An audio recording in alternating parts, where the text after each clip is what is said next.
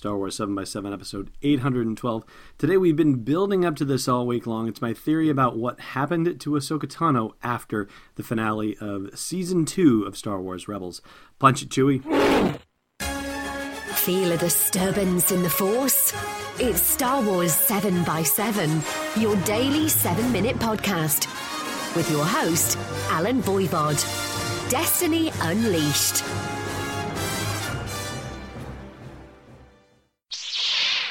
Hey, Rebel Rouser. Welcome to Star Wars 7x7. I'm your host, Alan Voivod, and this is going to be probably a longer episode because we've got a lot to dig into. So thank you very much in advance for staying with me on this one.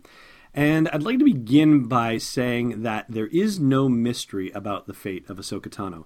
Dave Filoni knows exactly what happened to her. The story group knows exactly what happened to her after the end of Twilight of the Apprentice.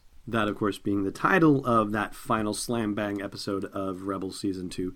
Now, there are a lot of theories out there about what could have happened to Ahsoka Tano, and in fact, there are articles where they go through multiple different options of what could have happened to her. And I've got links for those in the blog post for the show's episode at sw7x7.com. But the majority of those were written up before Dave Filoni released some very provocative images that tell a metaphorical story of what happens to Ahsoka after the finale of Season 2 of Rebels. So we're going to get into that a little bit later, but first I want to set the stage with what we know currently about the situation. So at the end of the episode, there's been a huge explosion in the Sith Temple, and we see Darth Vader staggering away from it, and we see Ahsoka inside going through a doorway and proceeding down some stairs. Next to share with you is a bit from Amy Ratcliffe's recap of the episode for Nerdist, in which she says, quote, Filoni has often compared Ahsoka's role in Rebels to that of Gandalf in The Lord of the Rings. I'd like to think it means we haven't seen the last of her. Vader was her Balrog, and maybe she'll be back as a Force ghost or something else. And Filoni also kind of added some credence to this in an interview on a panel with at New York Comic Con, where he said about Ahsoka, she shows up when necessary. She's dealing with bigger, darker problems. Meanwhile, Ashley Eckstein pointed out that Ahsoka's lightsabers are white because she's neutral. And if you're not familiar with Ashley, she is the voice behind Ahsoka in Star Wars Rebels and the Clone Wars, of course. Now, let's switch over to talking about Bendu, since we're talking about neutrality. And Dave Filoni says he wanted Bendu, that's the new giant character that we've seen in the Season 3 trailer and a clip from Season 3 of Star Wars Rebels. Filoni says, I wanted Bendu to feel like a character out of an ancient time. You don't know much about him. He's like a Bombadil, which is a reference to a character of Lord of the Rings. He's in the story, and it's unclear what his role is or what side he's on, what affects him, what doesn't. He seems to not play by the rules of everyone else in the story. Beyond what the Jedi and the Sith have organized around the Force, beyond the beliefs that they have put on it as a way, there's an older way of thought. The Force exists, and this is important, beyond the Jedi and the Sith, Filoni continues. The Jedi and the Sith are a practice within the Force, a way of controlling, a way of thinking, but they are not the be-all, end-all. We got into that with the priestesses in the Yoda arc, and that would be Season 6 of the Clone Wars. And the Force Wielders of Mortis, that's in Season 3 of the Clone Wars, where they are these beings out there who are ancient and wise and look at the battle between the Jedi and the Sith, and their self-importance is childish to them. There are these older definitions which to me come out of George Lucas's mind. So the Force's origin, of course, is George Lucas's mind. So if you go back in time and you talk about ancient things in the Force, you're talking about George's initial thoughts. Bendu is actually derivative of the Order of Dai Bendu, which was the full name of the Jedi a long, long time ago. So that's why Bendu seems to know a lot about them, about Kanan, that he's a Jedi.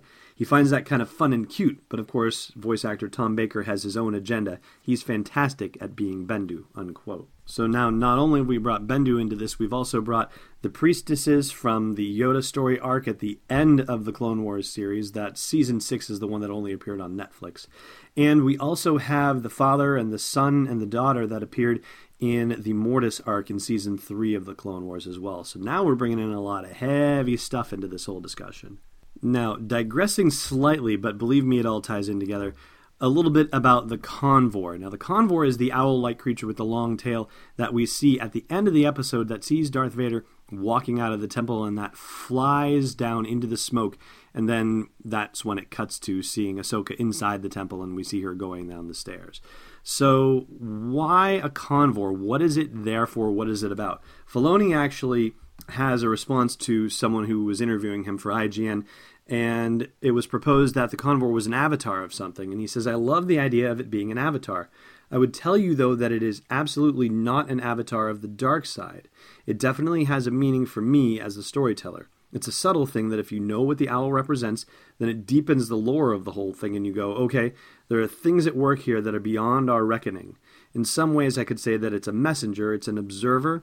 I would suggest to say that whatever that thing is an avatar of actually," and this is a little grammatically weird, "an avatar of has actually appeared in the animated Star Wars universe before," quote unquote. And many people have noted online that they think the Convor seen in this episode is or has a similar coloring to the color scheme that the daughter wears in the Mortis Arc trilogy of episodes from Season 3 of the Clone Wars. Personally, I've stared at that thing for so long, and I just can't see it. I'm frustrated by that. I'm not saying I don't believe anyone. I'm just saying for some reason I can't see it. I'm not colorblind or anything, so I don't know why I seem to be unable to penetrate that particular mystery. But there it is for you to at least chew on for the moment. Now, also in that IGN interview, Dave talks about Ahsoka's reasoning in that moment where she decides to stay in the temple and where she hears the voice of Anakin within Darth Vader.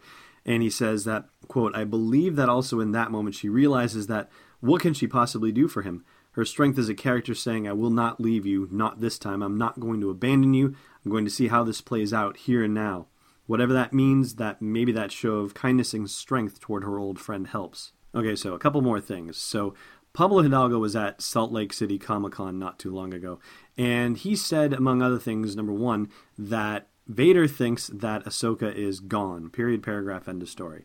And he also said that in the making of the episode, Dave Filoni had an extra bit of stuff in the episode that he thought would make it clear as to what happens to Ahsoka and what her fate is, but that upon the viewing of it, it actually seemed to make it more vague, and so they ended up removing it. So there is additional material on the cutting room floor that possibly lends some insight or possibly muddies the waters somewhat. But the last thing I want to share with you is what Dave Filoni said at the very end of the Ahsoka's Untold Tales panel at Star Wars Celebration Europe. So I'm going to let the man himself tell you it. So the only spoilerific thing that I would say, and perhaps you will find some type of relaxation for this for your long flight home, but because of, and I'm rarely ever affected by fan opinion. I just can't allow myself to be. You get a wrong story. But I was very adamant after the season 2 finale that was it for Ahsoka on Rebels. I'm not going to say what form any story would take place. But after the reaction,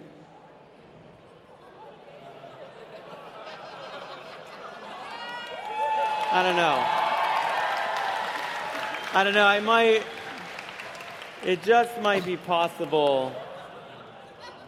It doesn't necessarily mean what some of us would want it to mean, maybe. But it might be possible to see her again. She might have something to do. Maybe. Dave Filoni, Pablo Hidalgo, and Ashley Eckstein, Ahsoka. The Untold Tales of Ahsoka. Give it up for them. Okay, now Dave is sort of partially talking to Ashley Eckstein on the panel that this was happening at Star Wars Celebration Europe, and that's specifically also about giving you comfort for your long flight home and so on and so forth. And that's David Collins at the very end announcing Dave and Pablo and Ashley and the Ahsoka's Untold Tales wrap-up little comment there at the end when everybody starts applauding like mad. And to give a little further insight to this, Pablo Hidalgo had something to say at Salt Lake City Comic-Con about the appearance of Ahsoka Tano in Rebels, or at least the resolution of her story in Rebels.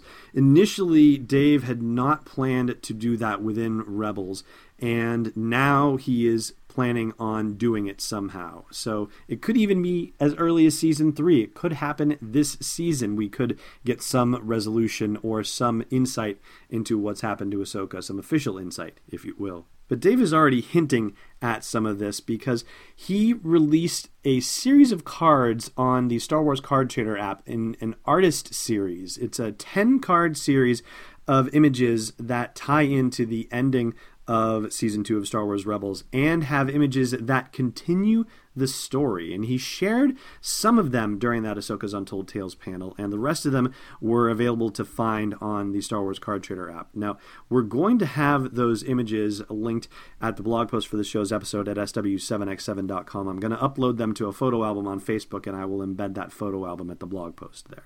Now, here's what Dave Filoni says about those images. And again, this comes from the Ahsoka's Untold Tales panel at Star Wars Celebration Europe back in July. I did a series of images for Topps. And I believe, and I'm looking at Claudia, you'll be able to get these today, is that right? Right after the panel, because these are online. See, I'm old now, and I don't understand, but evidently young people collect cards online, and they have them digitally. I used to actually have them as cards, which is why we call them cards. Yes, yeah. These are something new that I don't understand, but they collect them this way now. It's like, Pokemon, I guess. And so these are images I made just for Topps that start to explain visually, metaphorically, what the end is about. So there are only 6 here, but I did 10 total. You have to go to Topps to get the other 4. But you see, look, there's you and Vader, and they're all just red and black and white. All it's red, black. And so you can stare at them for hours and try to figure out, what does it mean? These are the most revealing here. The most interesting, I think, because this starts to get into really these kind of psychological subconsciousness. What does this journey into the underworld mean? Because it obviously is Ahsoka in that doorway. Mm-hmm. What does that mean? I know. And so this is going to tell you a little bit if you stare at these. It's not like if you stare at them, the image becomes something else. It's not one of those things like at the mall. It's not a magic trick. Yeah. It's just to try to understand the metaphors and the symbolism and the meaning of this journey, which is a very classic journey. Literally, the more images you show, yes, the more questions come Isn't that about true? This. Oh, about this you one? Want to talk? And as far as the 2 that he flags as the most important, don't worry, I will make sure that you understand that clearly as we move forward. So let's talk about those 10 images. I am going to describe them to you. They will be ordered on the blog post for this show's episode and in that photo album on Facebook. But let's dive into it. So 5 of the 10 pertain to things that we already know. There's a card with Vader and Ahsoka. There's a card with Ahsoka lighting up her lightsabers. There's a card with Vader's mask and the crack in it, and you can see Ahsoka walking in the hole in his mask. There's a card with Vader standing outside the ruined temple. And there's a card that shows Ahsoka in that triangular doorway, but it shows it from the opposite perspective that we see it in the episode. We actually see this from Ahsoka's front, so we are inside wherever she is going. And that 5th card makes it clear that she is going downstairs. There were some folks who online had theorized that she was collapsing into whatever that portal was, that doorway was, and that she was dying right in that moment. And it seems that that is not the case. It seems that she was actually going down some sort of staircase, but maybe it's not just your average staircase. So the 6th card is one of the ones that Filoni flagged as being very important. It shows Ahsoka standing on a bit of a platform at the bottom of this staircase. And interestingly, you can see that 2 different staircases lead down to this platform. So it suggests that there is another way back up, and yet Ahsoka chooses not to go that way. It shows a white path that proceeds off into the distance, and there's red all around the path. And a couple of things that are standing straight up. They look like they could be trees. You see later they look like support posts of some kind. And off in the distance, perched on one of them, is a convor. Now, everything in these cards is done in red, white, and black, so if this convor is a convor with the coloring of the daughter from that Mortis arc, there's no way to tell because the color scheme in the cards just will not reveal it. But that's supposed to be potentially the messenger that we saw flying down into the smoke at the end of the Twilight of the Apprentice episode. Messenger or observer, what have you. And Davis said in a recent interview that people who are looking for the meaning of owls and what they represent are, quote-unquote, digging in the right place. And so let's talk a little bit about what owls mean in mythology, in psychology, in the subconscious, and all that stuff. So Athena, who is the Greek goddess of reason, wisdom, and also the goddess of war, adopted the owl as one of her symbols and as her favorite feathered creature. And so the Greek armies thought that owls were a good omen. If they were flying over the army going to war, that was a good sign that they were going to be successful in war. The Romans, however, kind of had a worse impression of owls, and they, in fact, saw them as harbingers of death. In fact, they said that to hear the hoot of an owl was to presage imminent death, and they even believed that the deaths of Julius Caesar, of Augustus, and other folks were all predicted by owls hooting. So this becomes relevant in the episode prior to Twilight of the Apprentice. That would be The Mystery of Chopper Base from Season 2 of Star Wars Rebels, where at the very end, there's a convor scene in that episode, and that convor gives a hoot before we go to black with the Star Wars Rebels logo. But the only people who officially die, at least as far as we know, in Twilight of the Apprentice are the 3 Inquisitors that we see in the episode. And so I don't think that really applies. So I think we're talking about Ahsoka. And I'm going to go out on a limb and say, well, this is what this is all about. Theorizing, right? So part 1 is that, yes, this is a death of some kind, but it's a metaphorical death, and it's possibly not a straight-up physical death for Ahsoka. So let's dig in and continue with the rest of the Artist Series cards and see what they reveal to us. The 7th card is the other card that Dave Filoni says is particularly important, and it's a picture of Ahsoka, and she seems to be on that white path that we saw in the 6th card, but that path is actually liquid. It's some sort of, I would say water, but again, with it being red, white, and black, it's really hard to tell for sure, but she is waist deep in some sort of liquid and walking along some kind of path. So now we get into the whole subconscious thing that Dave Filoni was hinting at. And Dave did say in that clip that we played a little bit earlier that this is an underworld situation. So not only is she in sort of a, Hades, that sort of underworld journey, a Dante's Inferno possibly kind of thing, but also wading through water. Water is often a symbol of the subconscious mind. And there are some dream interpretations which say that wading in water can deal with relationships. Particularly if you are wading through water and you are going with the flow of it, that it's an indicator of a positive spin on relationships. If you're wading in water where the water is flowing against you and you're kind of like fighting it upstream, basically, that's supposed to be a symbol of difficulty in relationships. So it's hard to say, but the way that we see Ahsoka in the water in this card does seem to indicate that she's not having to fight what she's doing. She's just walking through liquid, basically. We're assuming water, so let's go with water. Why not? And I think this ties back into what went on with her and Vader, with the temple falling apart and her deciding not to leave him, even if that meant she was going to die. And, she just has to go, okay, well, I guess we're going to see how this turns out, but she won't abandon him. And so this, in a way, is evocative of her reconciling with any guilt that she may have been carrying about not being around in the Jedi Order when Order 66 went down, and not being there to potentially prevent Anakin from going to the dark side of the Force and causing so much mayhem across the galaxy.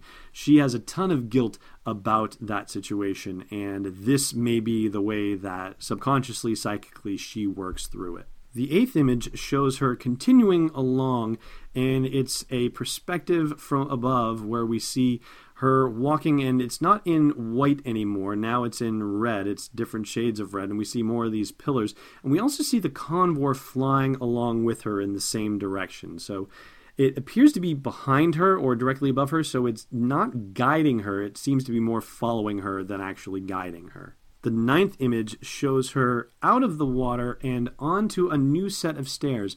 And we know this is not the same set of stairs that she came down from, because the doorway that she's gone through is square. It's not triangular like in the first one. And there is only one staircase here. There are not 2 staircases. So she is seen starting to walk up those staircases.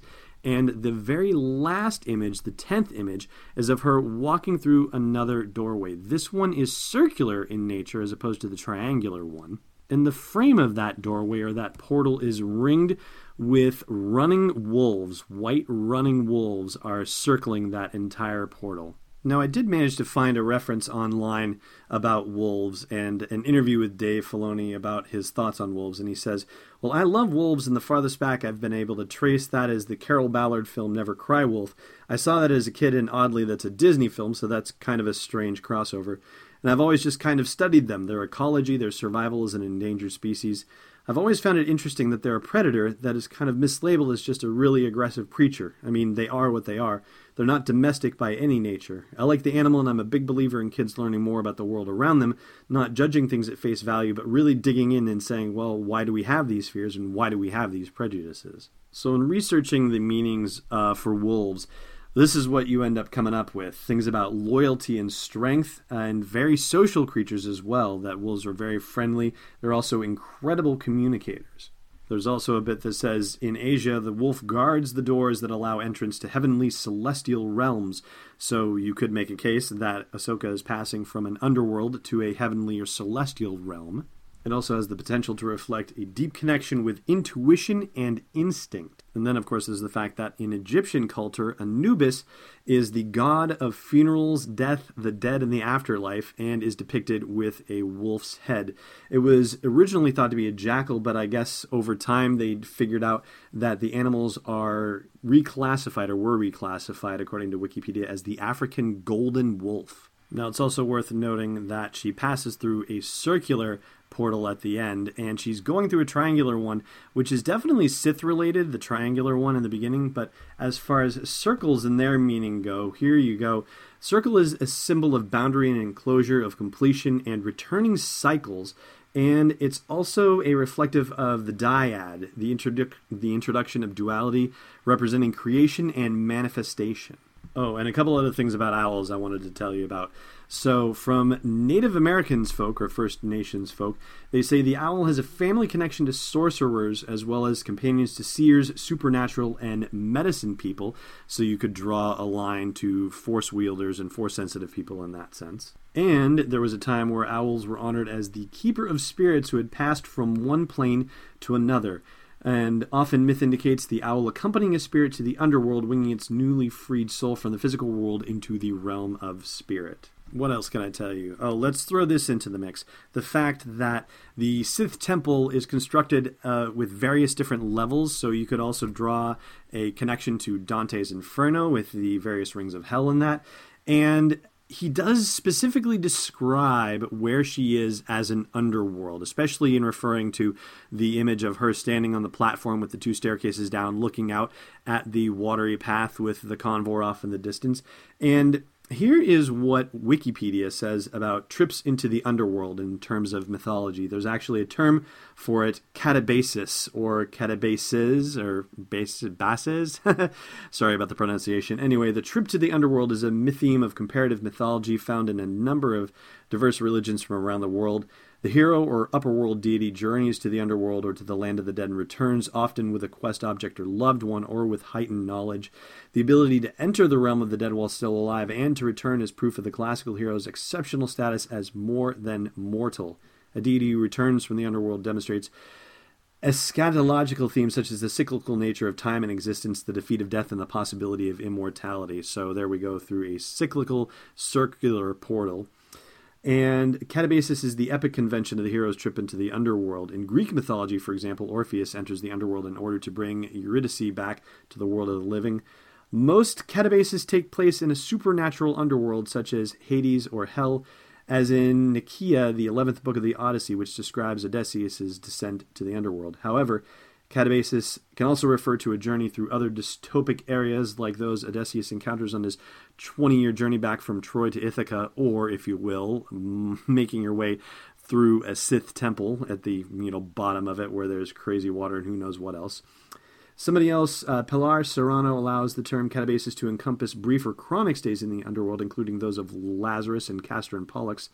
In this case, however, the catabasis must be followed by an anabasis, a going or marching up, in order to be considered a true catabasis instead of a death. So where does all this lead us? Well, first of all, as to the question of whether Ahsoka is alive or dead, I think it's pretty clear she's alive. I mean, all signs point to yes on that. But The real question is what form she actually exists in. There's nothing to indicate that she is dead or that she was any the worse for wear from her battle with Darth Vader. We never saw anything that suggested that she was in bad shape at all. And certainly the cards that we see in the artist series from Dave Filoni don't suggest that she was injured in any way. She seems to be walking down that staircase of her own volition without any limps, without any collapsing, without anything like that. Granted, there's some time in the temple that we don't see, so we don't know what happened with them once the walls dropped and Ezra and the rest of the gang took off. But something must have happened where they must have been separated. Vader and Ahsoka must have been separated, and Vader got out of the temple, and Vader thinks she's gone. But whether she was, injured or killed in whatever happened that separated them, yeah, that's still an open question. We don't know. But the fact that we're seeing her walk down some stairs at the end of the episode, and the fact that this is continued in the artist card series suggests that she is alive and she is not in perfect hibernation for the Lando quote there, but that she is in some sort of transitional state. And maybe there is something with the life force from the daughter involved in all of this. And if you haven't seen the episode or you need the reminder, so Ahsoka had been infected by the sun in the Mortis arc in Clone Wars Season 3, and I guess infected is the good a way as any to describe it, because he was in disguise and bit her, and she ended up being influenced by the dark side and doing his will. But once he decided he didn't need her anymore, he just kind of tapped her on the forehead and she collapsed. And she, there are some things that say she was dead in that moment, and if you listen to the dialogue, it doesn't necessarily say in the dialogue that she was dead. He's going to breathe life into her with the life force from the dying daughter, but the father says there is no light in her. The dark side will consume her. That suggests that she hasn't been consumed yet, would suggest that she wasn't dead yet. So there'd been talk online about how Ahsoka is really sort of a reincarnated daughter from the Clone Wars series, but I don't think that's really the case. But she definitely has some of the life force energy of the daughter in her, because the daughter gave the rest of her life force as she was dying to Ahsoka to clean her out of all the dark side stuff and get her back to the world of the living again. Sort of pulled her out of a dark side coma, if you will.